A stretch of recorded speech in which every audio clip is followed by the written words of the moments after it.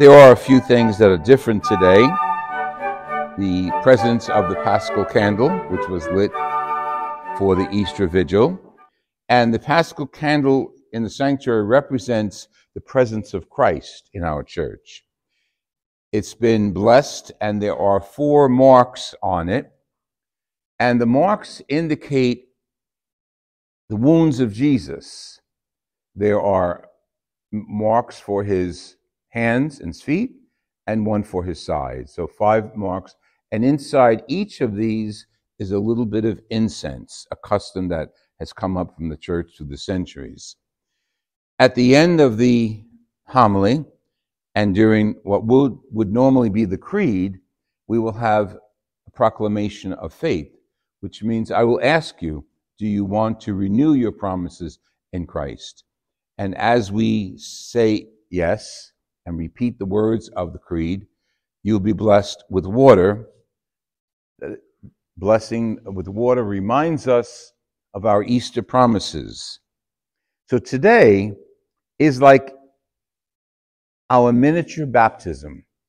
All of us are being able to renew our baptismal promises in the presence of Christ. When you were children, and if you weren't, even if you were baptized as RCIA members, each of you received a small candle. It was a Paschal candle in miniature. That was your one to take home. And the tradition in some families is to light that little miniature candle on the feast of their baptism or the birthday of the child. Here, this is our Paschal candle, the parish's Paschal candle. Christ's presence in our sanctuary, in our lives. So today, we have a lot of different aspects of celebration that come to us through the centuries. When it first happened, I can just imagine how out of sorts those women were. Go to the tomb, it's not there, thunder, lightning, angels, and all that. Could you imagine how confused they were? Believe me, it wasn't like a holy card picture. You know, the angel sits down and everybody says, oh, it's an angel. They must have been scared out of their wits. You could fill in the blank there. Scared out of their wits, didn't know what was going on. They were going to a tomb to anoint the body of Jesus that wasn't yet completely anointed according to the customs of the Jews because of the speed with which it was taken down from the cross and put into the tomb because it was the Sabbath. They didn't know how they were going to move the rock. And you know what? There is more than one narrative of this story in the Gospels. That's why today the scapula of this vestment has the 4 evangelists. Because each of the evangelists records it differently. And you say, well, why, if they're trying to prove something, why do they record it differently? Because each of the evangelists wrote many years after the event. And what they were relying on is verbal tradition. How did you hear it? How did your sister hear it? How did your mother hear it? How did the people in the neighborhood hear it? And each of the 4 evangelists gathered their good news gospel. This is not history. This is not biography. This is good news, a specific kind of proclamation. And they wrote it according to their hearts, according to how the Holy Spirit influenced them and gave them the gift of rational composition. So if you read the 4 evangelists, the story of the resurrection is different in each one of them. No author could capture it. No evangelist could say, this is exactly what happened, and I have proof for it. It didn't happen that way. No one saw the stone rolled back. They saw the stone laying there afterwards, and we hear one gospel in which John and Peter heard from the women, and they took off and they ran to the tomb. And John, the evangelist of that gospel, says, the one whom Jesus loved, talking about himself, looked in and believed. Because the Holy Spirit had not yet hovered over them and embraced them and gave them the knowledge of what really happened. Peter, the leader of the apostles, went in and said, what happened here? Something unusual. The burial cloths were there. And the burial cloths were shrouds that covered the whole body, and a separate shroud over the face. Normal tradition, how to bury people. But John says the shroud was folded up and put on the side, and the facial shroud was folded up and put in another location. That's the fact. That's what got him to understand that Christ had been risen. That no one stole the body. There wouldn't have been that need if they did. That no one pulled the stone back. But God's intervention and angels pulled the stone back. We have a lot to thank Jesus for, but this day is the number one day for which we thank him. Because this day gives us insight into God.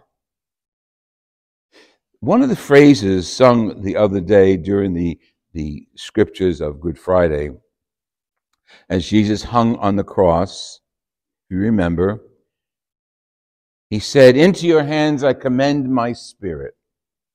And then he bowed his head and died. I want to use that phrase for us today. Into your hands I commend my spirit. With that phrase, Jesus gave his whole self to the Father in death. And on the third day of his death, he rose. The Father said, "Thank you, but I don't want you dead. I want you alive, because I want your word to filtrate the whole world. Into your hands I commend my spirit." I would challenge and invite all of us to use that as our daily mantra, as our daily prayer. Think of the importance of it. God the Father receives the life-dead body of his Son. And his Son is taken down, buried, but the Father raises him today. Into your hands I commend my spirit. The confidence that Jesus on the cross, don't forget, he was a man. Yes, he was God, but he was a man. And on that cross, he suffered as a man. Did he know he would be resurrected? He spoke about that in the scriptures, but we don't really know what he knew as Jesus the man.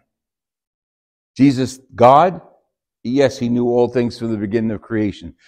But that's a concept you and I don't understand 100%, because who's ever done it? Who's ever been born as God and man, as one person? Only Jesus. So we put the pieces together that he and his disciples and his evangelists gave us through the centuries. And to recall the gift that he gave his Father,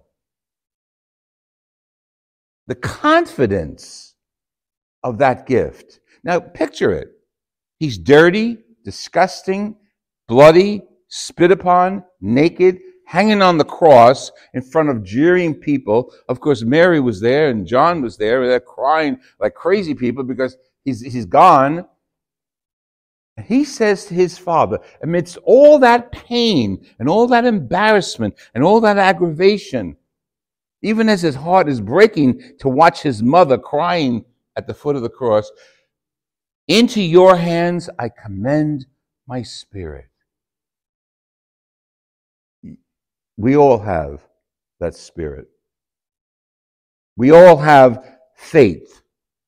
Little, great, doesn't matter. We all have faith. We've been baptized into the body of Christ. And each of us has God's spirit within us.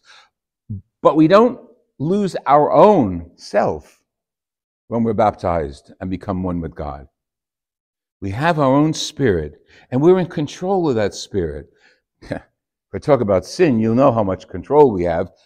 We who sin, and we all do, know that I'm the sinner. I did that. I said that. I committed that action. So we know about the weakness that we celebrate, our necessary sin. that needed us to be called by Jesus forward. We all know that. So I'm going to go someplace else instead of focusing on our weakness, but on our strength. On the fact that when he lowered his head on the cross and he gave himself over to the Father, he invites you and me to do the same thing.